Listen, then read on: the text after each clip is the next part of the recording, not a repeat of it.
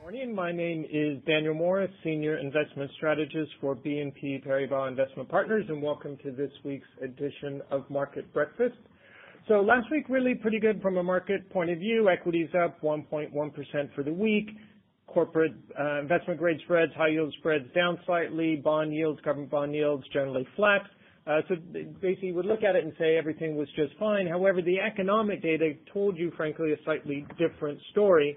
We got Eurozone, Germany, Japanese GDP, which all disappointed, slightly below expectations. You also had negative revisions to the previous period's GDP growth for the Eurozone and Germany.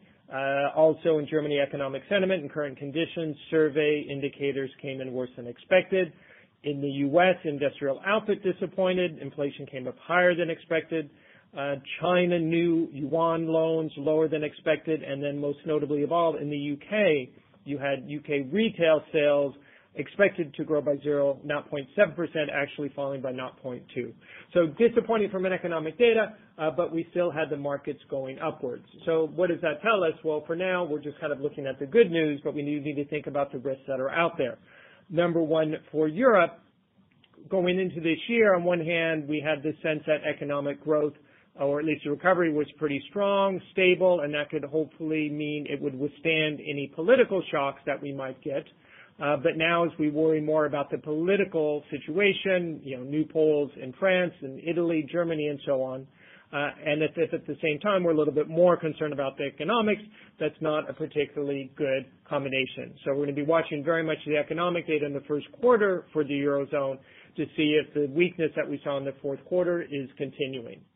Also want to point out, though, on the Japanese side, even though the data did come in worse than expected, it was actually better than it looked if you looked at the components.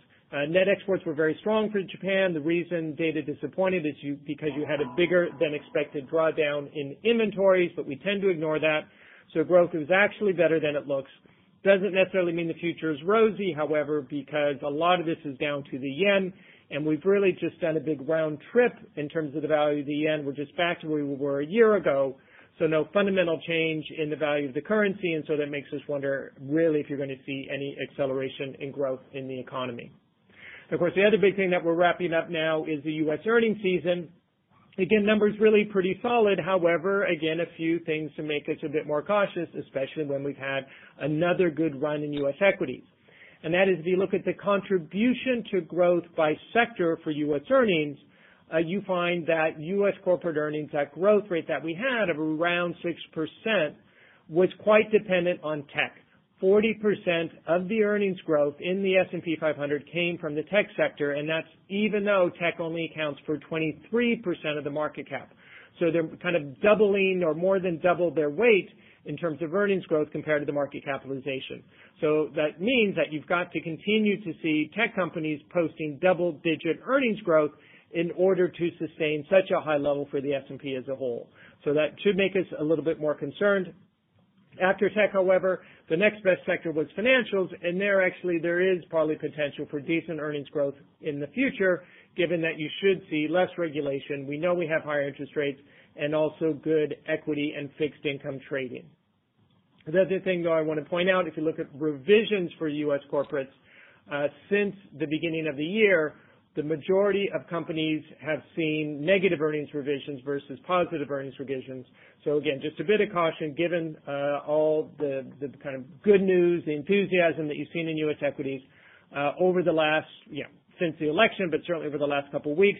I think the event we want to be looking for is the State of the Union address by Trump on the 28th. We should hopefully get a bit more detail about what exactly his priorities are going to be. What's going to be the legislative initiatives that we see coming out of the Trump administration and the Republican Party, because in the end, you've got to see some real change to support the increase in valuations that you've seen in U.S. equities. The last thing I want to point out, in terms of the relative performance between the U.S. and Europe, Europe's still lagging. I think that's, again, primarily down to the political risk, even though fundamentals a bit weaker in the data that we saw recently. Overall, still looking good. But until we can get to the point where we're less concerned about French elections, Dutch elections, German elections, and Italian elections, I think there is the risk that the political anxiety weighs on European assets, but we do want to keep looking at the fundamentals nonetheless. And over the medium term, Europe still should come good. So that's it for me this week for this edition of Market Breakfast. Please join us next week for the next edition. Thank you for tuning in, and goodbye.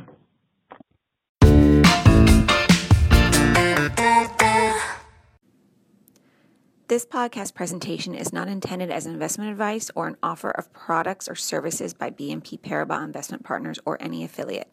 The information and analysis in this presentation is only current as of the publication date.